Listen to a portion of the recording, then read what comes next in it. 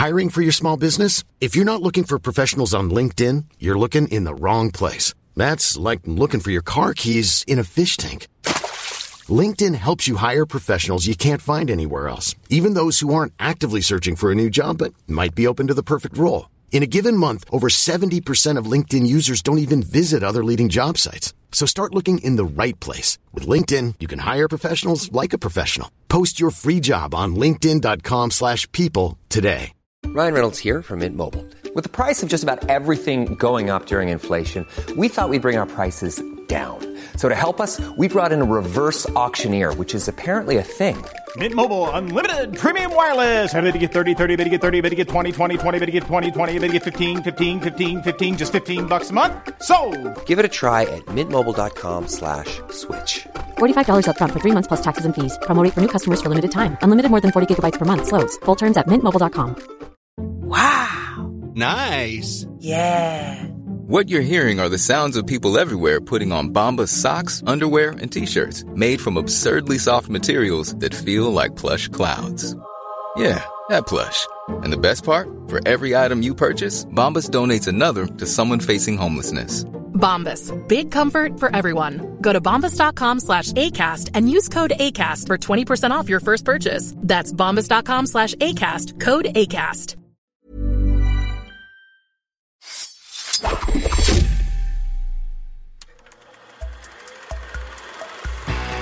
Podcast like it. Just podcast like it. Podcast like it's 1999. Podcast like it. You want a podcast like it? Podcast like it's 1999. Podcast like it. Just podcast like it. Podcast like it's 1999. Podcast like it. You want a podcast like it's 1999. Hello and welcome to Podcast Like It's 1999, the podcast where we do one for ourselves. It is the third annual 52 in review where Phil and I go over the last 52 weeks of this podcast and give awards to the movies we've done, mostly for ourselves. You can listen if you want, but this is mostly for us to tell you how much we liked the movies we liked and some we didn't, and to give out awards. It's the episode I like the most of the year. How about you, Phil? I'm Kenny Nybar. I'm Phil Liskov. I love it. I love this episode because, you know, what I guess what I like about it ultimately is that we get to piecemeal all of these movies over the course of the years that we've been doing it, rather than making this like one fucking list. We get to do it, you know, 4 or 5 times. It's great. You know, it's funny. It's funny doing it this year of all years because in 2020, it's very clear you're going to have maybe, you know, maybe a third, maybe a quarter, maybe less of the normal eligible films. And I read, I think David Sims might have said, you only need 10 good movies to have an Oscars. Well, we only have about 7, but I will read the 34 movies we've done in the last 52 weeks. That's my fault. My fault that we haven't done more. We've also done a lot of music. We've done TV. But it's quite a list. 34 films for 1999. The films it's a real murderer's row. Murderer's row. The films are Bowfinger, Broke Down Palace, Instinct, An Ideal Husband, Virus, 3 to Tango, Out of Towners, The Big Kahuna, Trippin', In Dreams, Love Stinks, The Bachelor, Trekkies, The Insider, Summer of Sam, Muppets from Space, Election, But I'm a Cheerleader, Flawless, The Limey, The Messenger, Audition, Lake Placid, Entrapment, Pokemon the first movie, Stigmata, Cradle Will Rock, Mod Squad, Black and White, Mystery Alaska, My Favorite Martian, Guinevere, The Astronaut's Wife, and Office Space. All right. So I'm going to go ahead. I'm going to kick it right off with some of our fun awards, some of the fun awards we give. The awards that aren't on the Oscars. The awards that are too hip, too cool, too now for the Oscars. Phil, you ready? I'm ready. What are we starting with? All right. We're going to start all the way down with the Sold in the Room Award. The Sold in the Room Award goes to the movie that you would have bought hearing the log line in the room. So which movie, Phil, of the 34 that we've done, would you have bought when you heard it pitched in the room? Do you guys know what that means? Should I explain what sold in the room means? Yeah, you explain that while I chew on this for a second. It means what you think it means, in that when you are pitching a show or a movie to an executive who has buying power, so basically a high-level executive, they have the ability to sit there right in front of you and say, we have bought this from you right now. That happens occasionally. Never happened to me, but it's happened occasionally to people where you actually sell stuff in the room. It's happened to me twice. It's happened to Phil twice. Well, Sleepy did it. What was the other one? Moreau, sold in the room. So cool. How does that feel like? What does that feel like? It feels pretty great. I mean, it's definitely it's a nice feeling. What a dream. All right, so what movie would you have given the Phil Esco treatment to? Here's the thing.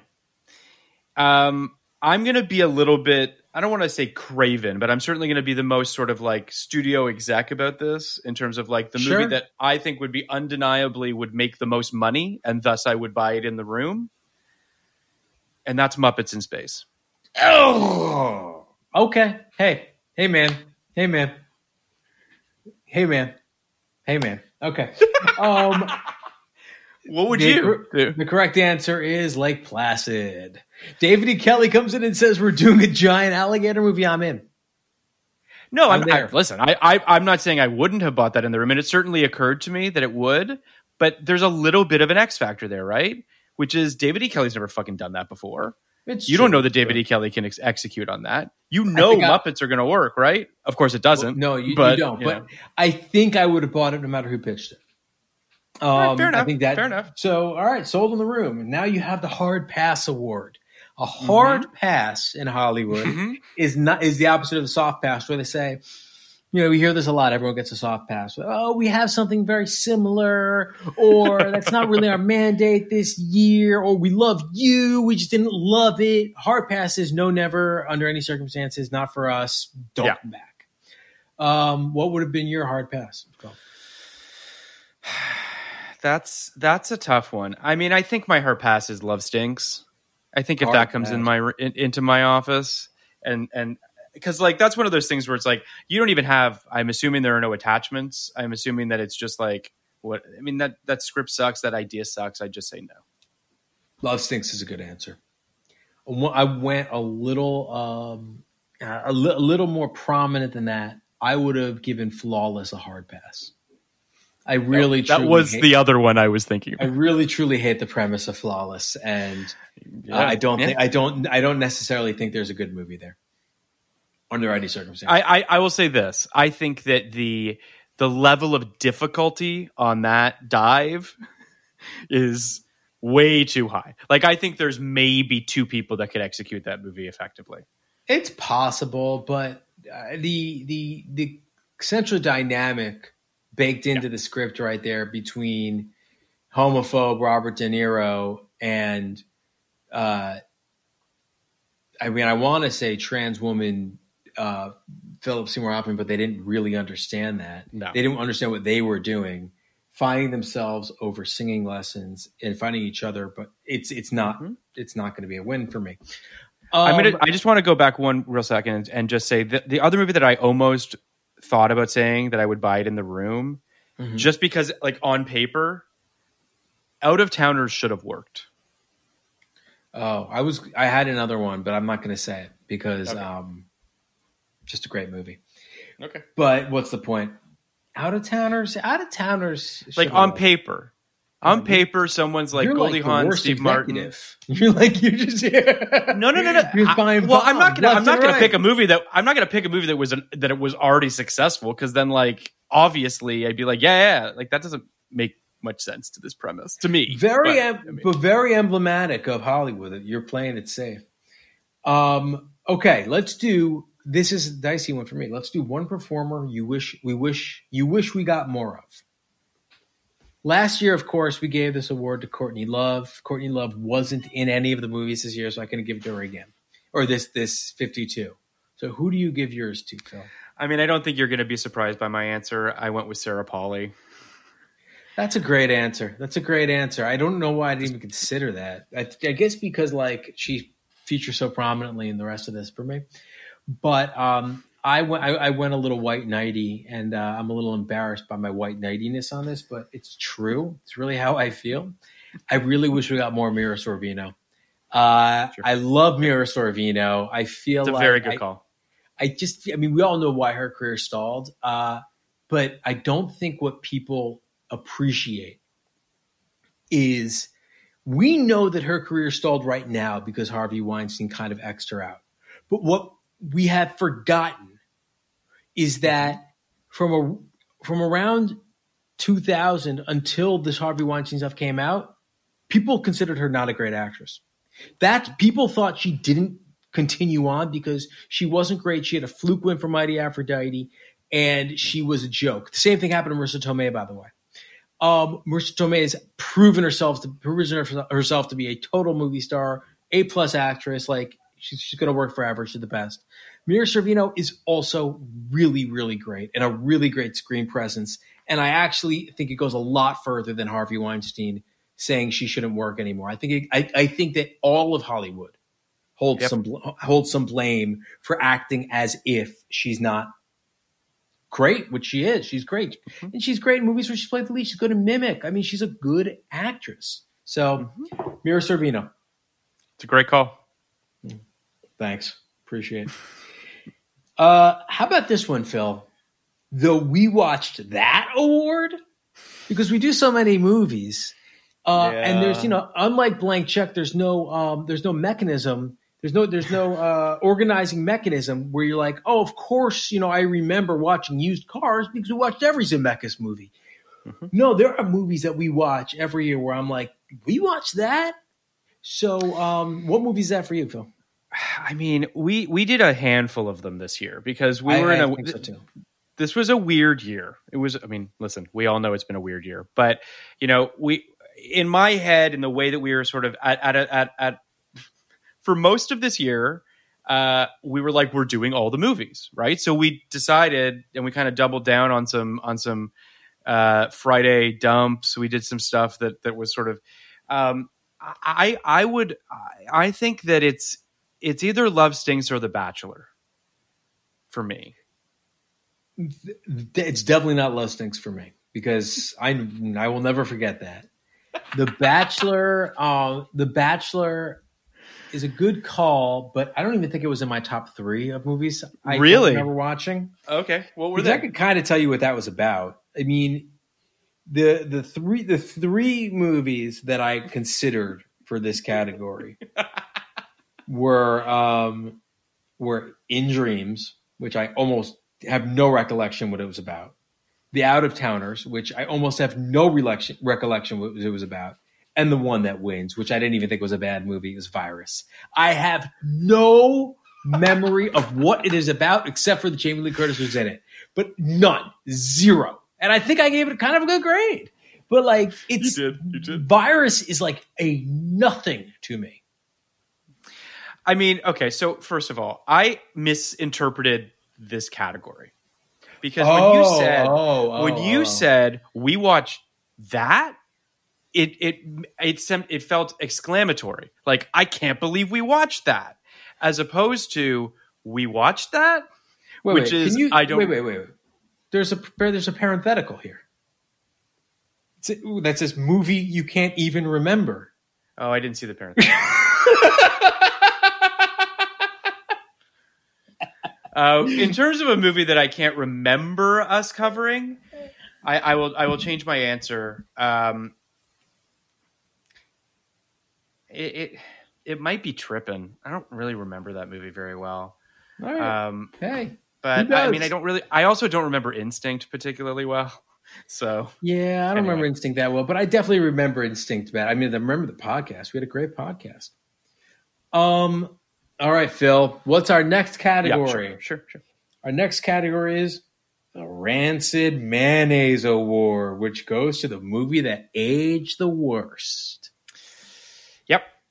I went with Mod Squad on this one. I mean, I went with Love Stinks because it's a terrible movie that aged terribly. But that assumes, when you say that something aged the worst, you're assuming that it was good at some point. I'm assuming. Well, look. The thing about the Rancid Mayonnaise Award is, even mayonnaise grosses me out. The world's finest mayonnaise is something I would never eat. So I now understand. There is, but I think Love Stinks is a movie that at the time I think was horrible, I'm sure, and right now is so awful. It's like it's a horrible movie, and it is so appallingly offensive at this point. I don't disagree. It's a fucking terrible movie. All right, Phil. Let's do the opposite. The Fine Wine Award. What movie aged the best? Audition. Okay. I think that Audition, I loved it when it came out, but the world has evolved in such a way that gives this film even more resonance, even more depth. I think it's made the film even better. I think Audition's a really good answer. And I didn't pick, Audition's one of my favorite movies of the whole year. I didn't pick one of my favorite movies. I picked a movie that I think time has been kind to, and that's But I'm a Cheerleader. I think But I'm a Cheerleader really, really was ahead of itself, and now looks very prescient in the way it treats LGBTQ issues, and it was also a very funny movie, there is something, there's just something to, it being a really strong counterweight to Boys Don't Cry, because I think LGBTQ movies very often are really heavy, and campy movies that are loved by the LGBTQ community don't tend to be about LGBTQ characters. So I think that there's something really great and interesting about seeing LGBTQ characters on screen in a campy setting that kind of worked really well in 2020. It's on my list. It's all over my nominations and stuff like that. But yeah, I loved it. What is the most problematic movie of the year for you, Phil? I went with 3 to Tango. So did I. That movie is problematic from the jump. From conception. It's bad. Bad flick. Bad flick. What was your most disappointing movie? I also went with Mod Squad on this. I think anyone that's listened to the episode. It really upset you, the Mod Squad. Well, it's just because it's one of those movies that I was just like, you just fucking squandered it. This was a fucking layup, and somehow you fucked it up. But anyway. So the way I approach most disappointing is the movie that I expected, because I think we knew that Mod Squad would not be good. Right. But the movie that I expected to be good, it was not. Right. And that's Broke Down Palace for me. Broke Down Palace had a lot of elements that I thought really could have worked. Look, we're going Claire Danes, but had a lot of elements that I thought really could have worked, and it was just boring, laborious, and slightly racist, and driveless. It's really kind of a unenjoyable experience watching that. I'm actually going to change my answer, because you're absolutely right in terms of the biggest disappointment should be something that I hadn't seen before. So I'm changing it to Mystery Alaska. Oh, that's a fair one too. Though I feel like we I was looking for a spot for Mystery Alaska the entire time. I couldn't really find one, which is weird because that one stuck in my head, and I didn't really like it, but I didn't hate it. And it fills out the year nicely. It's just kind of a nice movie to have done. But yeah, it's one of those movies that I went into it with expectations that I guess were unreasonable. I was expecting something that was a lot more kind of like Picket Fences, but with hockey, and it thinks it is that, but it isn't, and it's a mess. But the episode that we did and the conversations we had about it really did sort of unpack some really interesting stuff that does exist there. You just got to kind of go digging for it. The movie's not a fucking it's not bad. It was just disappointing for me a little bit. It could have been really good. There's some block and tackle stuff that they just don't do well. That harms 100%. Harms the viewer's ability to actually enjoy it. The last of it was one of those films. Sorry, I was just going to say this one. is that you look at that poster and you're just like, that cast, David E. Kelly, Jay Roach, you're like, you know what? Maybe this is one of those little gems that just didn't find an audience in 99. And then you put it in and you're like, oh no, this just didn't really work. That's true. You're right. And like, what's better than the little gems? So, you know, you eat a whole salad of those. So, all right, the last award is the last award is most surprising. This is the last of our, you know, our kind of door prizes, so to speak. Yeah. What was your most surprising movie of the year, Phil? I went with But I'm a Cheerleader. It wasn't that I was expecting it to be bad. I think that I was unsure as to how rich it was going to be. Do you know what I mean? Like, I knew kind of going in that this movie was, I mean, just based on its aesthetics and its, you know, the way people have spoken of it back in 99 and what have you. I just went into it thinking, okay, this is going to be kind of, I don't want to say superficial, but I was just expecting something that that just didn't go as deep as its surface to a certain degree. And the movie is so much fucking better than that. Like, it's just, and this comes back to marketing. This comes back to preconceived notions of what I thought the movie was in 99, which is unfair. So for me to watch it and for it to exceed all those expectations by the length of which it did, I was just pleasantly surprised. It's a good answer. My answer was Trippin'. Because I thought Trippin' was a direct-to-DVD level turd based on the title and the cast and the log line. But it was actually like a delightful comedy. And I think it stood on its own 2 feet and it made me laugh. And I really kind of liked the movie. So, Trippin'. But I will also say one thing. The movies we did this year, 52 in review, kind of fell into 2 buckets. I mean, just based on what happened this year. We had our dumps in the beginning, and then we had a lot of prestige movies at the end.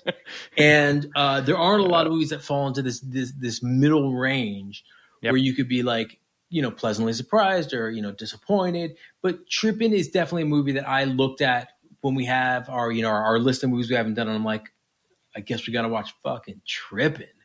But it was good. I enjoyed it. Yep. All right, Phil. Are you ready for the big ones? The top 8.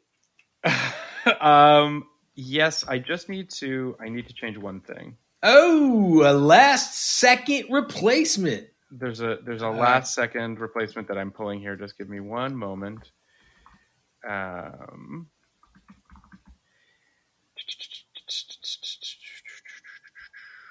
Okay.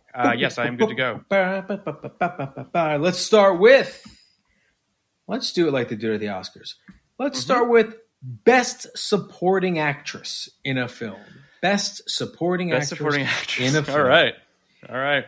My nominees are Clea Duvall, But I'm a Cheerleader. Jessica Campbell, Election. Cherry Jones, Cradle Will Rock.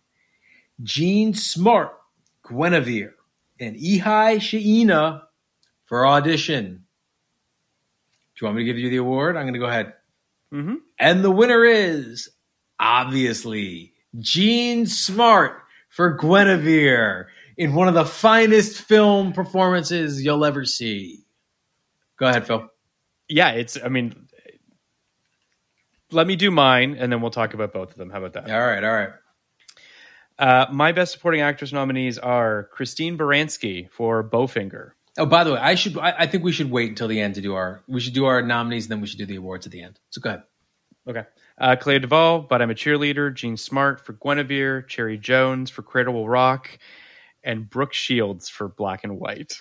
I thought about it. I swear to God, I thought about it. And that's another movie I really wanted to get in there, but like, I got to be true to myself. I got to be real here. All right. And your winner is? Also Jean Smart for Guinevere. Yeah, also it's so good.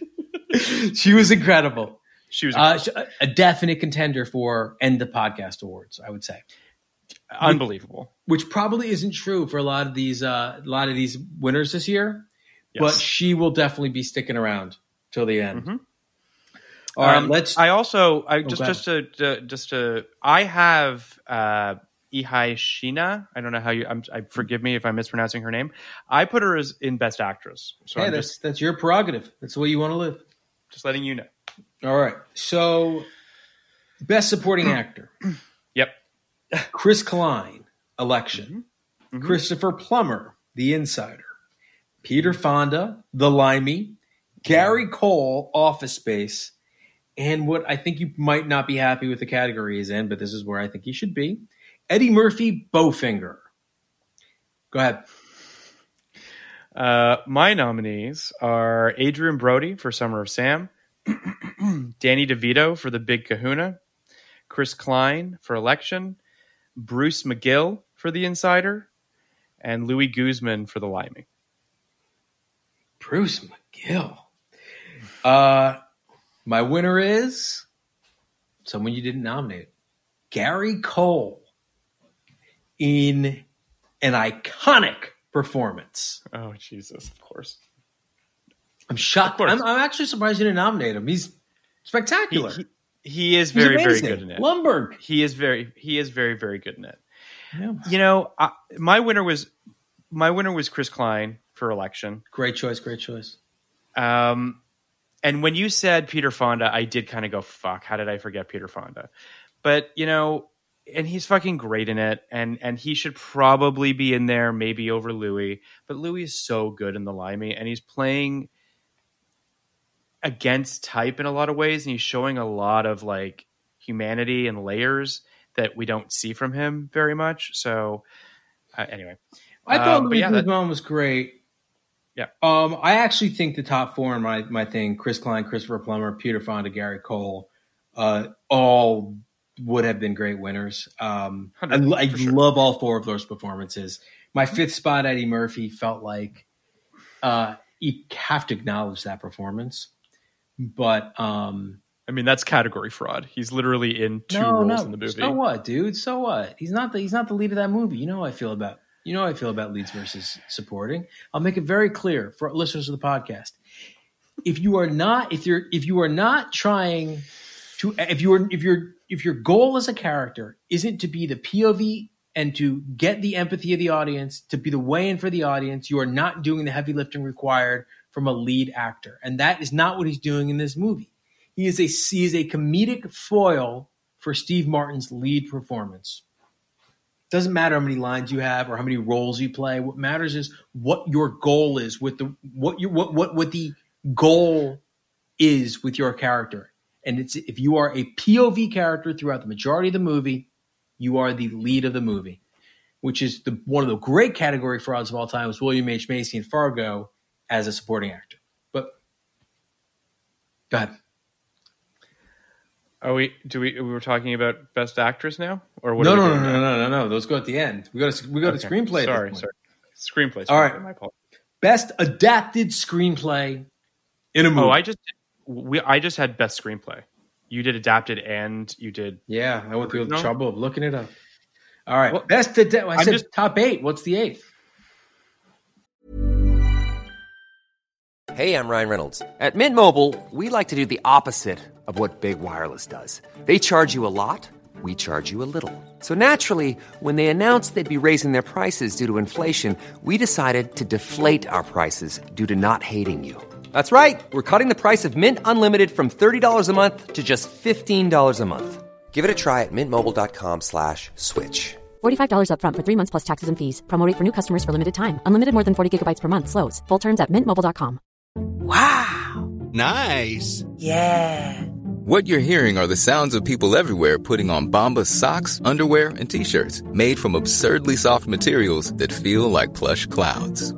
Yeah, that plush. And the best part? For every item you purchase, Bombas donates another to someone facing homelessness. Bombas. Big comfort for everyone. Go to bombas.com/ACAST and use code ACAST for 20% off your first purchase. That's bombas.com/ACAST. Code ACAST.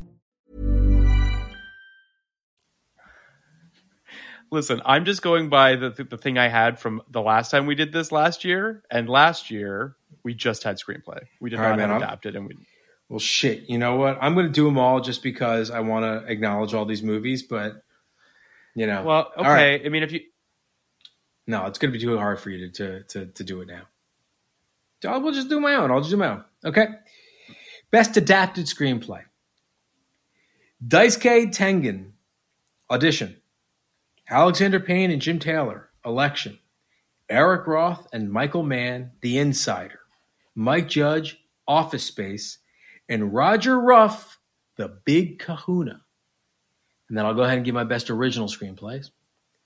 Audrey Wells, Guinevere. Lem Dobbs, The Limey. Brian Wayne Peterson and Jamie Babbitt, But I'm a Cheerleader. David E. Kelly, Lake Placid. And Victor Colicchio, Michael Imperioli, and Spike Lee for Summer of Sam. Go ahead with your 5 nominees.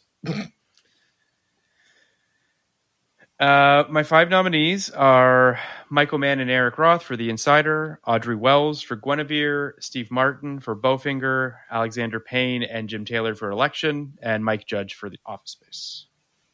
Mike Judge for The Office Space. What's your winner? Election. So my adapted is Election, and my original is Guinevere. Audrey Wells for Guinevere. Yeah. If I had split them, I probably would have landed on the same 2. The adapted category is this year is pretty tough. I would have loved to give it to Audition, would have loved to give it to The Insider, would have loved to give it to Office Space, but I truly, like, I wanted to not award Alexander Payne and Jim Taylor because I don't like them. I know. This is my favorite fucking movie. Like, it just is the best. It's the best, and I have to accept that. Like, it's a screenwriting masterpiece. Yep. So I had the same as we get deeper into this. I grappled with that a lot. There were kind of 2 movies that kind of, as we go along, you'll see that really kind of fought against each other. And but I have to give Election the credit that it deserves, as a piece of art and separating art from artists and saying, like, Alexander Payne's shit is over here and Election is a fucking near perfect movie. So, like, I can't, anyway. And to be clear, by Alexander Payne's shit, I think, at least I mean, like, his other work. And like what he and what he is espousing through his other work. I'm not trying to say that, like, there are the Rose McGowan allegations. They've been refuted. It is actually kind of a hard one to parse, and I don't want to get into it. But so it's not really about that, though. Like, don't get me wrong. Like, I think that his work betrays some deep misogyny, but if not anything else. But this movie just separate the artist from the art. I just had to, and I just fucking love it so much. Yeah, I don't disagree. Let's move on to best. Let's do best actor. Best actor in a feature film. Al Pacino, The Insider. Matthew Broderick, Election. Ryo Ishibashi, Audition. Ron Livingston, Office Space, and Terrence Stamp, The Limey. Go ahead, Phil. For me, it was Eddie Murphy for Bowfinger, Terrence Stamp for The Limey, Matthew Broderick for Election, Russell Crowe for The Insider, and Ron Livingston for Office Space. I love that. That makes me so happy. And your winner is? Great. I went with Terrence Stamp. I went with Al Pacino in a performance I loved so deeply. I thought it was so human. I loved every choice he made in that movie. It's one of my favorite Pacino performances. Certainly, I mean, I think he did incredibly well, and I think he did an incredible job in Any Given Sunday too. People talk about this post Devil's Advocate Pacino thing, like he had lost his fastball and kind of lost his mind. I think these movies are, Exhibit A and Exhibit B, that is just not, that is not backed up by evidence. Totally agree with you. I mean, I had a version of it where Russell and Al were both nominated. I think Al Pacino is fantastic in The Insider. And to your point, he shows all the dials and all the range and layers that Al Pacino has and all the tools he has in his tool belt. And he's tremendous in the movie. It just ultimately, when I looked at the rest of them, and I was just like, I really wanted to show more of the range of movies that we did this year. It's I will say this, it is, The Insider is all over my nominations, but it doesn't win any. Wow. I really wanted to get Stephen Ray in there, but it really isn't a flashy enough performance to kind of rise above these. I mean, if there's going to be one understated performance, it's going to be Ron Livingston. It's too much for me. What he does in that movie is just too much. So, all right, let's go into Best Actress. Best Actress in a Feature Film Movie. Mm-hmm. Sarah Polley in Guinevere. Reese Witherspoon, Election. Mila Jovovich in The Messenger. Wow. Natasha Lyonne, But I'm a Cheerleader, and Bridget Fonda in Lake Placid. What do you got, Phil? Pretty similar. Sarah Polley for Guinevere. Reese Witherspoon for Election. Ihi Shiana. My apologies. I'm butchering that. For Audition. Natasha Lyonne for But I'm a Cheerleader. Bridget Fonda for Lake Placid. Gotta put Bridge in there. You gotta put Bridge on there. So we had the same four. You didn't have Mila Jovovich. Correct. That I would say I would put Black and White and The Messenger as two movies that I really did want like some good, and honestly, Mystery Alaska, that I really did want some representation, and I really only found a spot for her in this. And I thought her performance was great. She doesn't win. Reese Witherspoon wins. I mean, I'm not a monster. Yeah, it was very hard for me to not give it to Sarah Polley, as you can imagine. Me too. But it's iconic. It is a next level performance. And I mean, I think it's safe to say that even if that she didn't get an Oscar nomination for it in '99, and she should have, but that performance put her in the next level, I think. In a way, I don't know if I've ever seen. Yeah.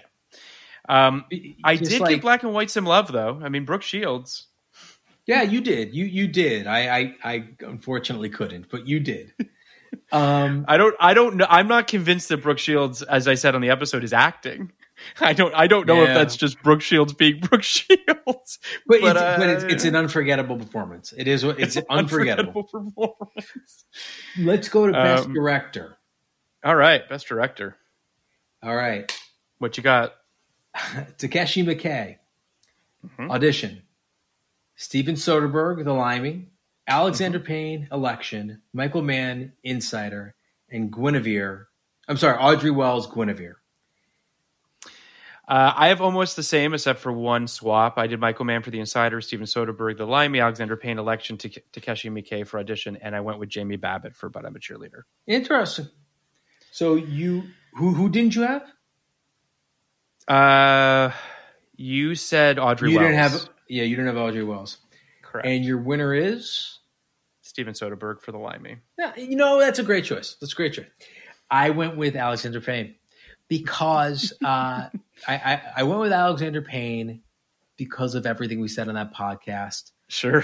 I think every micro decision, and there were hundreds of thousands of them, were perfectly tuned to be in tone in that movie. And it makes me think, because as good as I think the screenplay is, and I think it's excellent, it doesn't call for a virtuosic directing performance.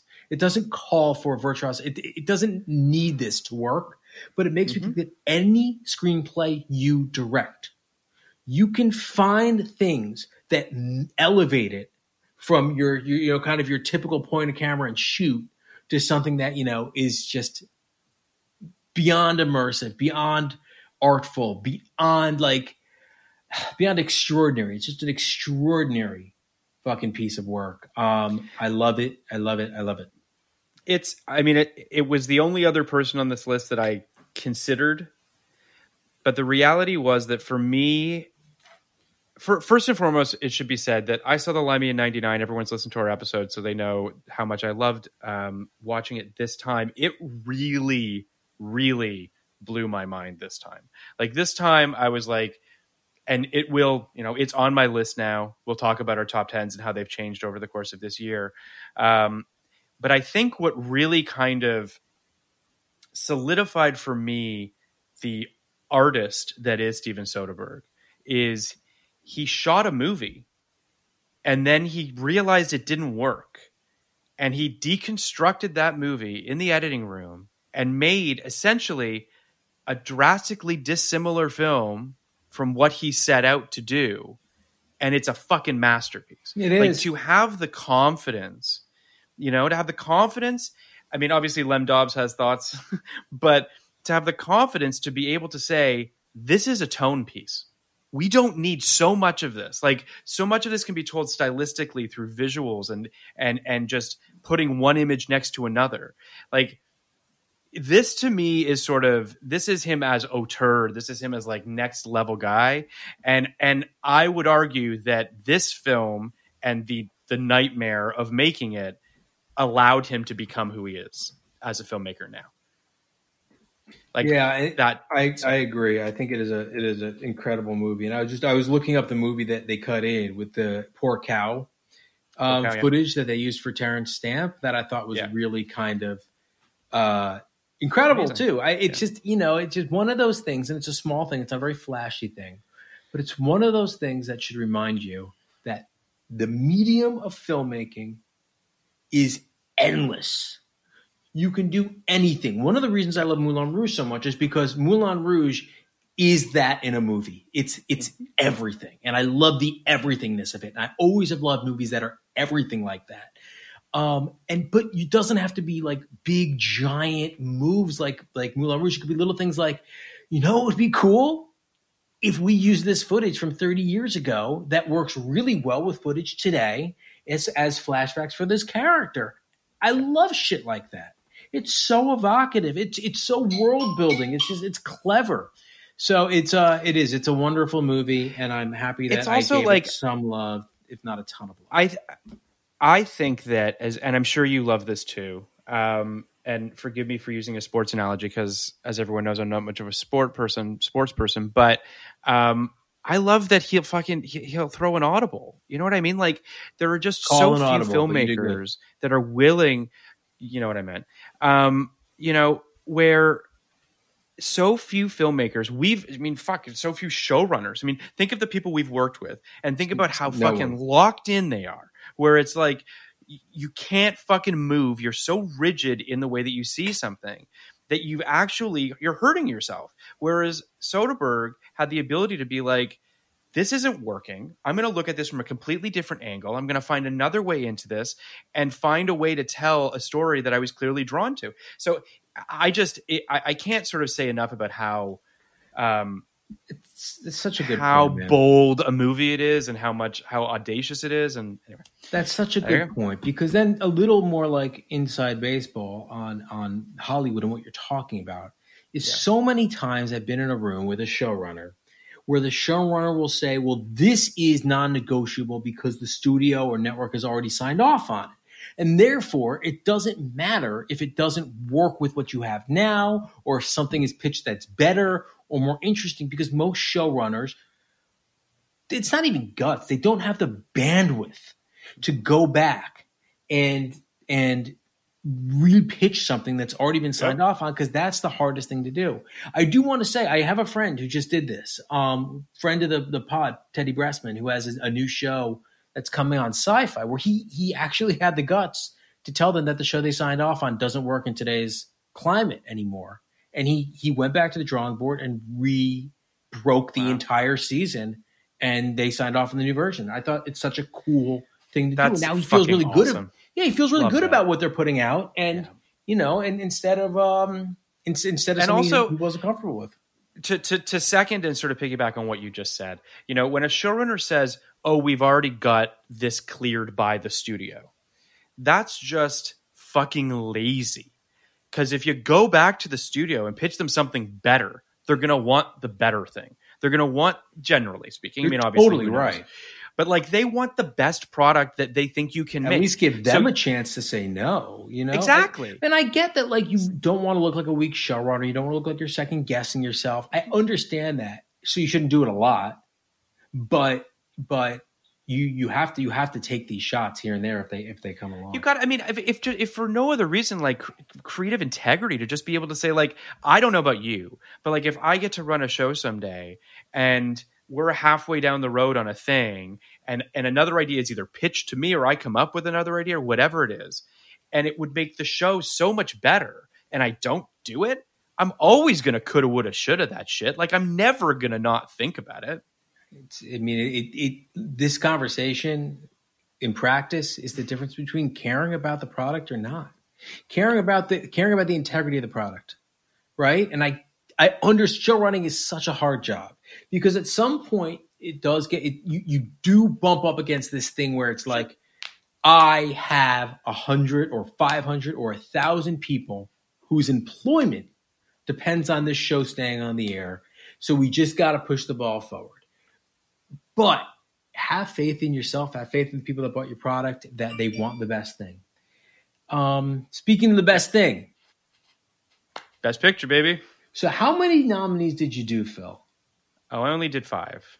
All right, so I was only going to do 5 too, and I wound up adding a 6th because I'm a wimp and because there are just 6 movies this year that are all rarefied airspace to me. So I wonder which one of them you dropped.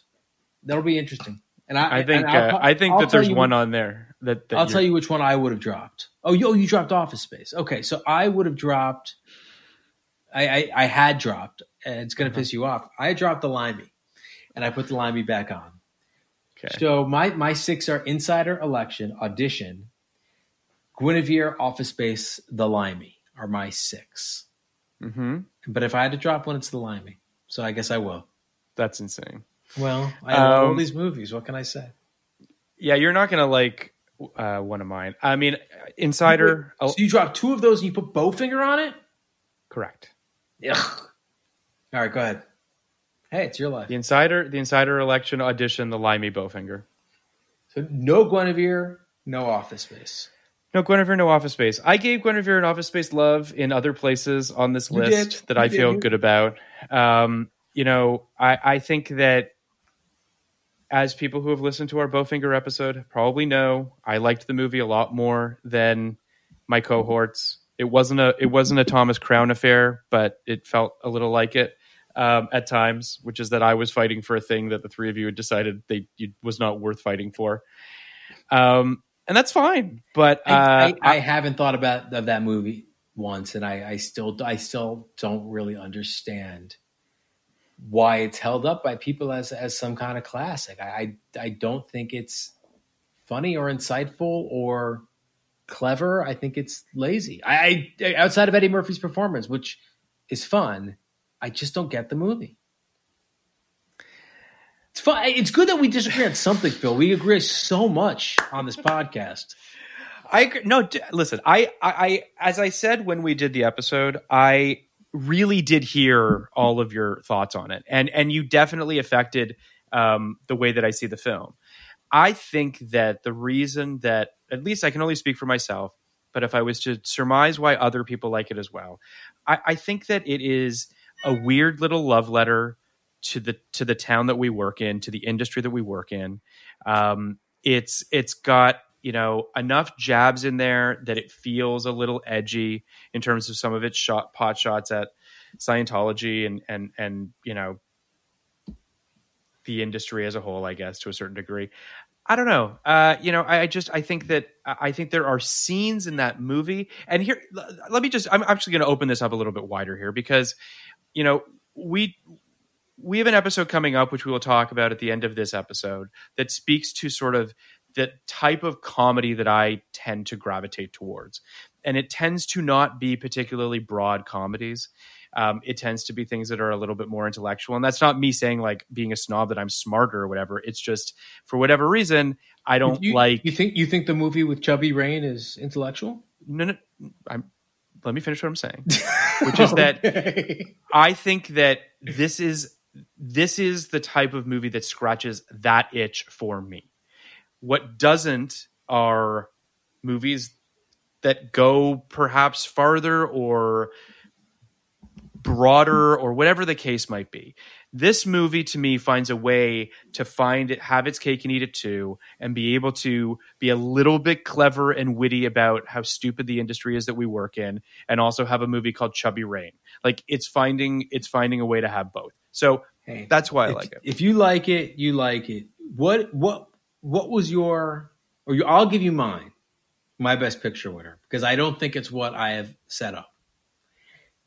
Audition. My best picture winner of the year. Audition, I gave a 99 to. I gave a 98 to Election. So this was not out of nowhere. Audition is one of the best movies I've ever seen. Audition does not have the same, to me, it doesn't have the same whiz bang of Election. So it's not like that. And it might not even be as enjoyable a viewing experience. But holy shit, does it pack a punch. And it grows on you and stays with you and never fucking leaves you. It like wraps you up in its like leather cloaked arms and doesn't let you go. It's a mystery within a riddle. It's about men and women and the relationships between men and women and the way women are used by men and the way women can take back their power and the way men are ultimately delusional. And it's not really white privilege, but it is certainly about male privilege. And it is certainly about the privilege of those in a higher socioeconomic status in Japan for this, in this instance. And it is also like a gloriously beautiful movie at the end, a gloriously beautiful movie where a person's foot gets cut off at the ankle and thrown at a window, leaving a bloody stain. It's gorgeous. So Audition, not expecting it to be this level. I thought it would be great, but I thought it would be a little too kind of scary for me. No, it's an incredible, beautiful, wonderful, perfect movie. It is my best picture of this 52. Phil? This was pretty tough for me because the Insider, Election, Audition, and The Limey are fucking amazing, right? Like these are just great movies. There isn't, the grades between them are so mild that I really had a tough time. It really came down to Election and The Limey for me. I loved Audition. I loved The Insider, but just talking about like movies that will stand the test of time for me and I will watch and watch and watch and watch. Those were the two. And I landed on Election. It was just, when I think about best picture, I think about the movie where everything is working, right? Mm-hmm. Where there's no every performance, every single below the line, everything is working. And I think Election is just firing on all cylinders, and it's just indisputable to me. I absolutely adored it. So it's my best picture of this 52 in review. Two excellent movies. Phil, are you ready to give your current 1999 top 10? I am. All right. And I will say that 4 movies came off of it. So for me, I actually don't know what the movies that came off of it are. I could look that up, but I've added 3 movies this year. 4. I've added 4 movies this year. So 4 came off for me as well. I'll go backwards. Number 10, Run Lola Run. Number 9, Any Given Sunday. Number 8, Office Space. Number 7, South Park, Bigger, Longer, and Uncut. Number 6, Notting Hill. Number 5, Eyes Wide Shut. Number 4, The Insider. Number 3, Election. Number 2, Audition. And remaining in the number 1 spot, The Matrix. It's a good fucking list, man. Thanks, buddy. All right, let me go. I'm going to go try to find the ones that fell off. So, number 10, I have Audition. Number 9, I have The Insider, which took off The Virgin Suicides. Number 8, I have Notting Hill. Number 7, I have Election, which took off Run Lola Run. Then I have The Limey, which took off South Park. Then I have Bringing Out the Dead, Talented Mr. Ripley, The Matrix, Toy Story 2, Eyes Wide Shut. So your top five stayed the same. I added 3 movies from this year to my top 5. I know. So the ones that fell off for me, and it's a shame because they're all incredible. Drop Dead Gorgeous, Toy Story 2, Boys Don't Cry, and Cruel Intentions. Oh well. So I think, and then I put together a little list of things that we can be excited for in the next 52. So still to come at 52, the end of the Trump presidency. I'm kidding. Wood. All right. A vaccine for COVID. All right. Still to come, guys. Still things we still have to do. This movie podcast has juice left. Fight Club. Being John Malkovich. 3 Kings. Magnolia, Galaxy Quest, Big Daddy, True Crime, Dogma, Following, Hurricane, Iron Giant, Lock, Stock, and 2 Smoking Barrels, and Sleepy Hollow, and many, many more. How about that? What did I miss? We got some TV. We're Lots also of going to TV. cover as well. We're obviously going to do Sex and the City, which is probably already started airing by the point that this episode is dropping. We're also hoping to do, maybe we do The Sopranos next year. Maybe we do The West Wing next year. I'm dying to do The Sopranos rewatch, so I voted I am for that. too. I'm excited for that. I'm hoping also to do a Buffy series with some people at some point in 2021. So there's a lot. There's a lot. But what do we have to announce right now, Phil? Do we have anything exciting to announce? We do. Well, what we're doing next week, and I don't know if you can explain why we're doing it next week, but hopefully you can. But we're covering National Lampoon's Christmas Vacation. From 1989. What's going on here? All right, so as I said, this podcast, we have a lot of juice left in this lemon. That being said, we want more lemons. That being said, more lemons. We planted another tree on a Patreon account. The address of which is in our show notes right now. You will be able to listen to podcasts like it's 1989. Another brilliant, incredible, mind-blowing movie year at the end of a decade, going into another decade. So many populist big movies, so many movies we grew up with, so many movies that we're just excited to talk about. We're going to do, I think the goal is to do around 30 over the course of 1 year, put it out every 2 weeks, maybe every week and a half, every week on Patreon. We're going to have incredible guests. Next week, we're going to put the first one on the main feed on 99. We have Ashley Lyle. She's a writer, been on the show many times, dispatches from elsewhere and not the Vampire Diaries. She was on. She was also on the original. She was also the originals, on yes. Narcos with her husband. Bart. So many things. Great guest. She was on.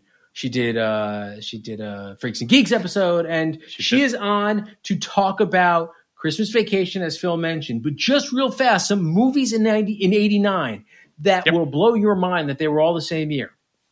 When Harry Met Sally, Batman, Indiana Jones and the Last Crusade, War of the Roses, Dead Poets Society, Parenthood, Say Anything, The Little Mermaid, Do the Right Thing, Field of Dreams, Cinema Paradiso, The Abyss, Major League, wow, Sex, Lies, and Videotape, The Fabulous Baker Boys, Back to the Future Part 2, Steel Magnolias, Look Who's Talking, Bill and Ted's Excellent Adventure, Glory, Driving Miss Daisy, Honey, I Shrunk the Kids, Ghostbusters, the second one, Crimes and Misdemeanors, we have to do a Woody movie, Drugstore Cowboy, Troop Beverly Hills, and Heathers.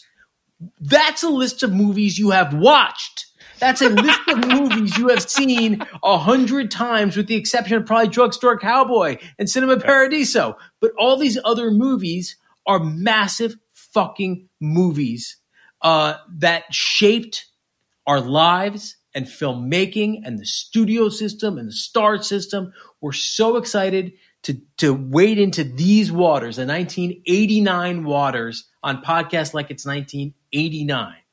We're also we're really excited to be able to give something back to our listeners. You know, you guys have stuck with us for 3 years. We've been doing this,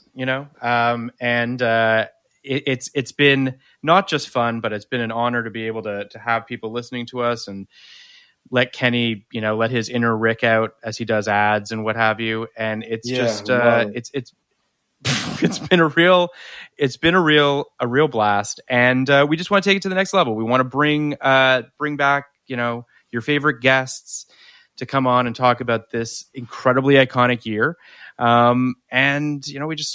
can't wait to go there with you guys. All right. So that's it. Next week we will have the first episode from 89, and then the Patreon will launch in January. And there'll be lots of 89 through 2021. We would like to always thank Ernie, Will, the engineers, producers, Emilio Social, who does our social media, Jan Katask, who does our art and our music, and I want to thank Phil for another great year. It was a blast. Thank you so much for listening. Kenny, thank you so much for doing this. It's always fun. Yeah. All right. We'll see you guys in 2021, if there is one. Stop. There will be. Bye. 1999.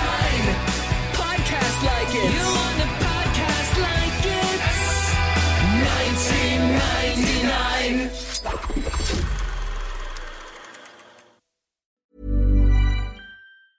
Even when we're on a budget, we still deserve nice things.